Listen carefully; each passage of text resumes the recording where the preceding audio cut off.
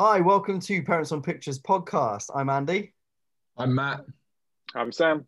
And every week we review a film that's available to stream on Netflix, Amazon Prime, Disney Plus, something like that. And we give it a thumbs up or a thumbs down, and we tell you whether or not you should waste your valuable time watching the things that we watch to waste our time. So this week, Sam, was it your pick? Was it my pick? I think it was your pick, but I'm happy to give it a bit of an intro. Go for it. Because it was one that I'd had on my list as well. So this week is Escape from Pretoria, which is a true story set in apartheid South Africa, and tells the story of two men who were imprisoned for protesting against apartheid, and how, spoiler alert, how they escape from prison. So yeah, that's the overview. Yeah. And I mean, I think there's probably one thing that jumps out straight away, and is casting on this one. That's probably the thing that I don't know. And seeing Daniel Radcliffe on the poster or on the screen image or whatever. How do you feel about Daniel Radcliffe post Harry Potter? Can you take him in anything else, or is he always going to be Harry? I'll be honest, I struggle. I really struggle with him. And I don't want to, because I'm sure he's a really nice dude, but he is just Harry Potter. And in everything I've seen him in since then, he is just wooden. I don't think he's a particularly good actor. That's my bit. That's your... There we go. I hadn't heard of the movie before, and when you suggested it, I had a look at IMDb and saw Daniel Radcliffe was in it, and my heart sunk, and I really didn't want to watch the movie. Not a fan of his at all, and it's not necessarily to do with his acting. I think it's the fact that he still looks like a child, which I struggle with. For example, Woman in Black, that I can't take him seriously in it. He's like he's a child acting like a bloke. Yeah. So I was full of dread going into this movie. And I don't know. Maybe I do think it's really hard to disconnect someone when they have been such an iconic kind of character. I felt that he probably had more, and this is probably going to sound a bit pretentious, but maybe a slightly bit more kind of physicality to him in this movie than other things that I've seen him in the sense that I maybe it's just the fact that he's grown up a bit, like literally physically, in comparison to, say, like Woman in Black, where it was like, oh, he's just stolen his dad's suit or whatever, making a little movie. But that said, it is hard to get past it, and we have to call out the accent as well. Which so I feel like the accent is going to be a whole thing, because it's a whole episode.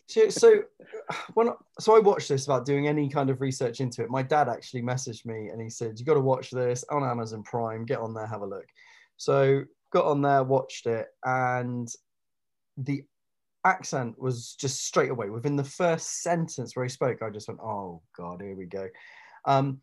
But then all the other accents I thought were quite good. And so in my head, I was like, well, they've got a bunch of South African actors and then they've used Daniel Radcliffe for star power. But actually, most of the cast are Australian.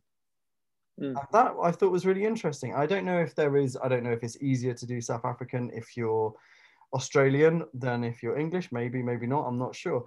But generally speaking, I thought the other accents were quite good. It was Daniel Radcliffe's that just, every time he spoke, oh my goodness. In fact, we had to put the subtitles on at one point because I wasn't entirely sure what he was saying. I had to do exactly the same thing when they first were in prison, and they were first in the yard walking around talking to people. I couldn't understand a word what was being said. I had to put the subtitles on. Yeah, I kind of felt like there were points where I wouldn't say the accent was good, but I knew he was doing South African. He was sort of like, how's it? It was kind of like, okay, yeah, right, I see what you're doing there. And then at other points, it's just gone. It disappeared, blown away in the wind. And it was just, hi, I'm Daniel Radcliffe and I'm British. So I know it's a difficult thing, isn't it? Like, some movies I think are really successful when they don't bother with the accent, or when they sort of just throw it out the window almost. I'm thinking of Death of Stalin. I don't know if you've seen that, which is an amazing dark comedy, but they just every character just uses their own accent. So American actors are American, British actors are British, and it just works. But I guess this is a historical sort of, a true to life story, so you can understand it would be a bit odd. I just thought it was odd casting. I felt like you could have got some middle-aged South African actor in that role, and it would have improved the film. Yeah. In my opinion, I don't think Daniel Radcliffe's star power brings enough to the table to warrant putting him in the film. Yeah, and I'd say there were probably like actors that I felt their characters were probably, so their performance was stronger. Ian Hart, who played sort of I want to call him like the Mother Superior character. He's the sort of the head kind of renegade in the prison, so to speak.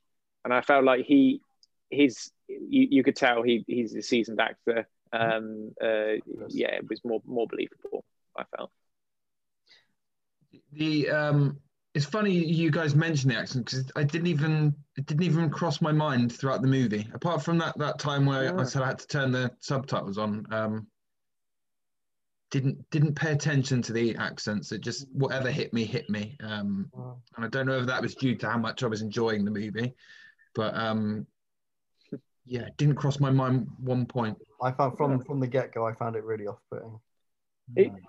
It did hit me at points. I probably just kind of got used to it. I don't know whether it was sort of a sticking point for me, but it was there. Yeah.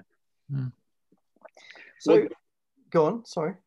I was going to say, just sort of, I guess, leading into kind of like the plot side of things. I know this is a historical story. I've got some thoughts on what I think about kind of the plot and the storyline to this, but I throw it open to you guys, see what your thoughts are. Have you read up on it since you watched the film? Not really. What generally happens when we watch like a historical film is my wife sits next to me and she goes through it and she reads it, and then she turns around and goes, "They do get out in the end." And I'm like, "Thanks for that." Or, he doesn't die in the car crash. Oh. Okay, yeah, well, all those sort of things. So she'd already sort of had a look for me, but I haven't done any of my own research, no. So I did, because I found it really fascinating. So I looked at kind of the production of it and this, that, and the other. And the real life the chap that Daniel Radcliffe was playing, I want to say his name was Tim. I'll have a look. I think it was Tim. You're right. The Tim real Jenkins. life Tim was an advisor on the film. And he coached Daniel Radcliffe with his South African accent, and he was really heavily involved in that sort of thing. But what's really interesting is that in terms of its accuracy, it is relatively accurate for a historical film. But there are some things. So for me, just going through the plot, there's a moment where they change their clothes just before they're going to escape. And there is no mention prior to this how they got hold of those clothes. And all of a sudden they pull these changed clothes out the bag and then escape. And I was just sitting there going, where the hell did those clothes come from? Interestingly, I was doing this research later on, and the director said, there's a moment where they pulled these clothes out the bag and they get changed.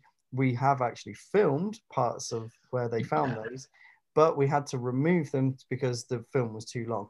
And that for me was just, I don't know, because at that minute I was like, where did those clothes come from? They haven't explained this to me. And I feel there was probably lots of points like that, but I noticed lots of holes in the story, and it felt like there were chunks missing. Yeah. Yeah. What's the motivation then in terms of, I don't know if that came up, it's not a question for you, Andy, but it's more me thinking, because the movie's 107 minutes long. Yeah. And that's not a long movie by any stretch of the imagination. So I'm not sure. And I guess probably that leads into my thought is that I felt like we needed almost more at the beginning and more at the end. Mm-hmm. Like I wanted to know more about how they were not radicalized, but how they came to sort of step away from the kind of the prevailing white culture and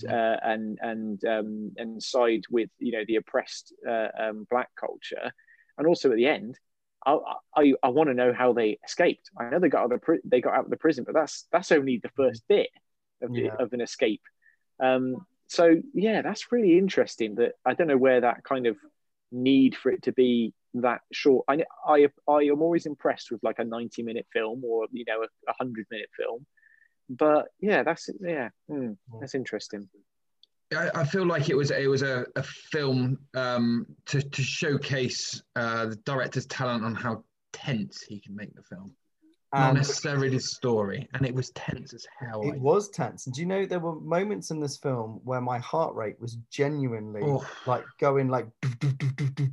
I haven't watched a film like that in a really long time. A film where I genuinely care whether or not these guys get out. Mm-hmm. And that I thought was, for what I'm saying about the accent and all this, that, and the other, it really was tense, really tense. Yeah, there was some scenes where like it really, you could feel I think there's the one scene for me that stands out from that perspective was the he's trying to pick up the key with a piece of chewing gum on the end of a stick. Yeah. And you can just imagine yourself trying to do that, and it's I was holding my breath at that point with him.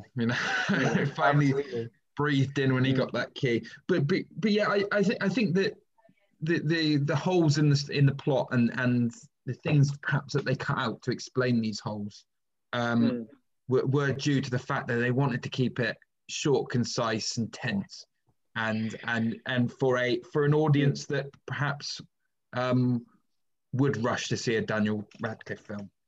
Right. Yeah, it'd be interesting to see the director's cut. See if it does make a difference in the kind of how tense it all is. I'd watch it. Yeah. And I think again, part of the the challenge of it is, what they actually did is incredibly impressive. And it's one of those things where I may look up sort of and see if there's I'm sure it comes from the autobiography of Tim Jenkin, and whether he's, whether I can get that on Audible or something like that, because I love that kind of story. That said, a film, if you look at it from the perspective of a film where people make keys and then gradually open doors, you kind of think, well, there needs to be a bit more than that, because once we've seen you open one door with a key, we have really seen you open a lot of the doors with keys. Every time they went to open a door, I was absolutely convinced that it was going to snap off in the door every single time. Exactly. I was sitting there and I was sitting watching it with Alice, and I was going, right, this is the one that's going to snap. And it didn't. I was like, oh my God, they've done it. They've got through. And so I don't know. I think they did actually a really clever job of keeping something that is quite mundane, lots of close-ups of keys going into locks and turning, and the sound design of those clicking and all of that. Yeah. Really smart. But I loved it. I thought, really, yeah. I have to admit, the sound design as well. Like, it's not, when you mention it there, that just the way that the sounds of those keys creaking and it just added to sort of the stress of those moments. There was a couple of moments, sorry to interrupt there, about the sound design that I think is quite important though. And this is me being really, really picky here, but there were moments where the sound design wasn't very accurate. So there were sounds that were happening way off that were at the same level as other stuff. And you could just tell, I think from someone who's spent a lot of time kind of behind the camera and at editing, I could tell that there wasn't enough thought put into lowering that sound so that the other, do you see what I mean? There were the balance of sounds I didn't think at times, not the whole way through, but at times that really bugged me. And I'm that annoying person that when you watch a film, I go, God, can you hear that? But that and we're talking like 2 or 3 times throughout the film, but it was just something. But generally, the sound design was wicked, really, really smart, really smart. I think another thing that probably added to some of the stress was I felt some really good shots, like when they were hiding in the darkness, and how they had the light just crossing the eyes, and the way that the whites of the eyes were illuminated, and the sort of the stress that's shown in those moments. That again, I thought was quite effective. When I first saw that shot, actually, I cringed. I thought, oh God, typical. But they used it with good effect. I thought it was just the way it lingered there, and it went back and forth between him holding on to that thing with a finger. That was a very stressful moment. I think the stress made me forget about that particular beam of light across the eyes. Do you know, if I was still teaching, I would almost certainly use this film to demonstrate how a director uses camera angles and mise en scène to tell a story. Because there was an unusual amount of close-ups in this film and not very many wide shots. Even when they're in the canteen and they're sitting there, you never saw that canteen as a kind of a whole canteen. You only ever saw a very kind of a medium shot at most. And I thought it was a really good example of creating narrative, that kind of confined narrative using the camera. Really smart, really, really well thought through. Yeah, I ruined it for myself for this part, for the visual aspect. I got a new TV recently, and I thought to myself, you know, this isn't a film I would usually watch. Let's watch this on default settings with everything turned on as it would come out of the box, and it had motion plus turned on, and dynamic picture range on, and the dynamic sound was on. So I had a Benny Hill super smooth picture the whole time. I had dark scenes turning into light scenes in front of my eyes because the contrast was being dynamically changed for me. And same with the sound. You talk about the sound earlier, little things pointed out. This isn't a critique of the film, it's more of a critique of my TV's special features. That's a whole different podcast, Matt. Yeah. I ruined the imagery in this film for myself using this. Well, it's a shame, because it really is very smart, really smart. It's for a long, I don't think I've seen a film that's been this carefully considered from a technical perspective in a long time. And it really was, it was very clever at times. Yeah. For me, it felt like an episode of Coronation Street, if I'm going to be honest. The way that it was moving about and the way it was smooth. I think it was about 120 hertz. Yeah, mate. Didn't feel right. Oh, sounds like we need a rewatch. There was one scene that did jump out to me because I instantly turned around to my wife and said, "What would you do? What would you do if in that situation?" And it was when the warden, the governor, or whatever you want to call him, he's trashing the cell and he picks up the key, the end of the key off the floor, and it's like, "What's this?" And instantly I was like, what would I say? I don't know. What would I? Obviously, and obviously he manages to justify. Oh, it's a picture. Like, oh. But yeah, I was instantly thinking, what on earth? What on earth do you say in that situation? Can we just go back to casting a moment? Just something that sticks out for me. So there's a French chap in it, a guy called Leonard. Don't know the actor's name. He's Australian though. He's not French, and I thought he was excellent. Really like, I really felt, and it sounds really stupid, but I felt a connection with him. He seemed so real compared to not any of the, all of the other characters, but certainly Daniel Radcliffe's character. He felt less kind of legendary and more real. Is this because he had we saw his family, we saw his child? Daniel Radcliffe's girlfriend, wife in the beginning, we see very briefly, and then we don't see her again. Don't really get mentioned. Do you want to know something really sad? So in real life, he moved from South Africa to, oh my goodness, somewhere in London. It was Tanzania, Mozambique maybe, and then to London. And he never saw her again. Oh, isn't that sad? It's I guess the price. Well, I was going to say the price to be paid, but it wasn't really the price that he wanted to pay. It was obviously the sad times that they were going through. They were fighting against, but. To your point on the character, I'm going to find the actual character's name. I want to say that he plays Leonard Fontaine or something like that, maybe. Fontaine from Greece. I could be wrong, but I got a feeling, and I don't know if I'm corrected, that his character was like a composite character. Certainly at the end when they had like the comparison between the actors during the credits, where they had the actor and then the real life. I'm pretty sure he was there on his own, which is the irony. I mean, it could have been a real person. It was based on a real person, was it? Not called Lenny. Yeah. Though. Can't remember his name. Somebody else. Yeah. Yeah. He's written a book or made a documentary. He's done okay. Since, yeah. That was okay. That fair enough. That because part of me thought that he was a composite character because he seemed to have so much more. I don't know about him that they'd kind of brought in these different stories and combined them. But no, I agree. He brought something. That character certainly brought something a bit different, a bit of kind of a madness, a sort of a craziness to him that the other two didn't necessarily have. One of the things that really bugged me, again, I'm sort of going off on a bit of a tangent here. So the main, I think they called them all Menhir. Yeah. Is that right? Yeah, that's right. Yeah. And so the main guard, the guy who had the scars on his face, that for me felt really Indiana Jones. It felt really kind of right. We need a bad guy. How can we make him bad? Let's give him some scars.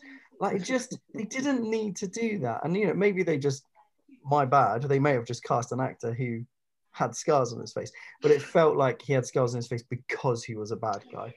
And I don't know. It's very James Bond-esque, isn't it? It kind of, all of the bad guys have some physical deformity. I don't know. Well, if you think about it, like obviously this movie fits into a couple of different genres. You've got the true life story genre, then you've also got the prison movie genre.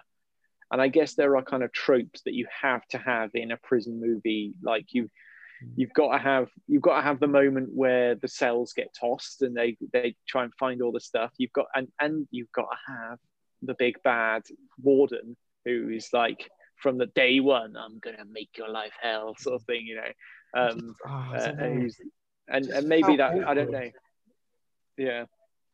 And I guess if you look at it from that perspective, is it a good prison movie if you put, like, maybe on the pedestal you've got Shawshank Redemption? Does it rank up in that kind of genre? I'm not sure it does, personally. I mean, it's no Shawshank Redemption, that's for sure. I haven't seen Shawshank for a long time, and ITV2, it's probably on soon. Yeah. One of those, isn't it? Going back to, you mentioned that one of the tropes of a prison movie, the cells being kind of raided by the guards. Why didn't they find any of the keys? What was going on there? Rubbish. The guards were rubbish. Tim must have had so many keys under his bed. 10 he had, yeah. Yeah. Looney Tunes guards. Yeah, I guess it's one of those things where maybe if you think about it, like if you think that something is so inconceivable, would you even look for it? Like, would you even think at that stage? Would they think, do you know what? People might make keys, wooden keys, to escape the prison. They had guards on the walls with a sniper on the walls. They had locks. They had patrols. Are wooden keys really going to be something we need to worry about? Well, it's not that thought process probably didn't go through anyone's mind. It's almost not. I don't know if there's a parallel, but it makes me think of something like, I don't know, like 9/11. Before that, there were loads of things that no one ever thought about, in the terms of processes for security in airports and on planes. And now it's kind of like a given. And you watch old movies like, I don't know, Home Alone, and you're like, how can they just get on the plane? I mean, but that's a little bit of a tangent there. But I guess it might be that same point that I could kind of believe it to that perspective, that it'd be so stupid that why would it even come into their mind? I can see both sides. And so someone I wanted to bring up with everyone, the toothpaste. I couldn't work out what that was about either, if we're talking about holes. Did I miss something? Yeah, so my understanding of that was the toothpaste. So the guy, what was his name? With the glasses. Yeah, the older gentleman with the glasses. He was kind of like Dennis. Dennis, that was it, Dennis. So he was kind of like, he looked after everyone. So when they got in there and they took those cigar tubes out their bums with their money in it, they gave the money to him. He hid it in the toothpaste so that he could kind of keep it safe for them. That's why he gave them the toothpaste at the end, so they had the money to escape with. That's my understanding of it. But he'd also done it in such a way that if you were to, because there's a moment where he takes the guard, the Mynheer takes the cap off, smells it for the toothpaste, and then puts it back on. So he'd kind of engineered it in a way that there was still toothpaste in there, but the money was safe in there as well. Similar to that other scene where they he's trying to take, I don't know, something out of the woodwork, the shop or whatever, and he's got something hidden in his coffee flask, but he's managed to like wedge it down so there's some coffee on top of it, sort of thing. And then I saw it the other way around. You know, in a thermos flask, you've got the top and the bottom. I think he took the bottom off and hid it in the kind of the thermos flask is like a dome shape, isn't it, inside? Yeah. But I think he hid it around the dome, and then the materials to stop it rattling around. Got you. Yeah. Because we were having a discussion at our house. Alice and I were as well. Yeah. Yeah. So that's what I think he did. But then, you know, for me, okay, this guy's emptying the flasks. Just do your job properly. Look in it. I mean, if he had put it in the bottom, it wouldn't have mattered. But it just felt like he was tapping it. And then there was this really suspenseful moment where, is he going to look in? Isn't he going to look in? And he put the lid back on. You go, mate, like, you're supposed to be checking, see if there's anything in there. Have a look. But hey. Yeah. So sorry, I haven't got a whole lot more to say about it. I haven't. No. And I'm interested to see where we're going to land, because I feel like we've said some really mixed things on this. Well, shall I start off? Yeah, you go for it. Yeah. Yeah, I would recommend this film. I think it's very easy watching, in the sense that you don't have to really do much thinking, and it's really tense, and it's a great film in terms of you do become quite invested in several of the characters and you really want them to escape. So I do think it's worth watching. I think, you know, it's a relatively short film, so it's not like it's going to take up a whole evening. And there is a lot about the film that's very, very enjoyable. There are some things that will, you know, if you're as picky as me, will kind of get you going. But actually, you know, I do think this is worth a watch. So if you do get time, Amazon Prime, give it a go.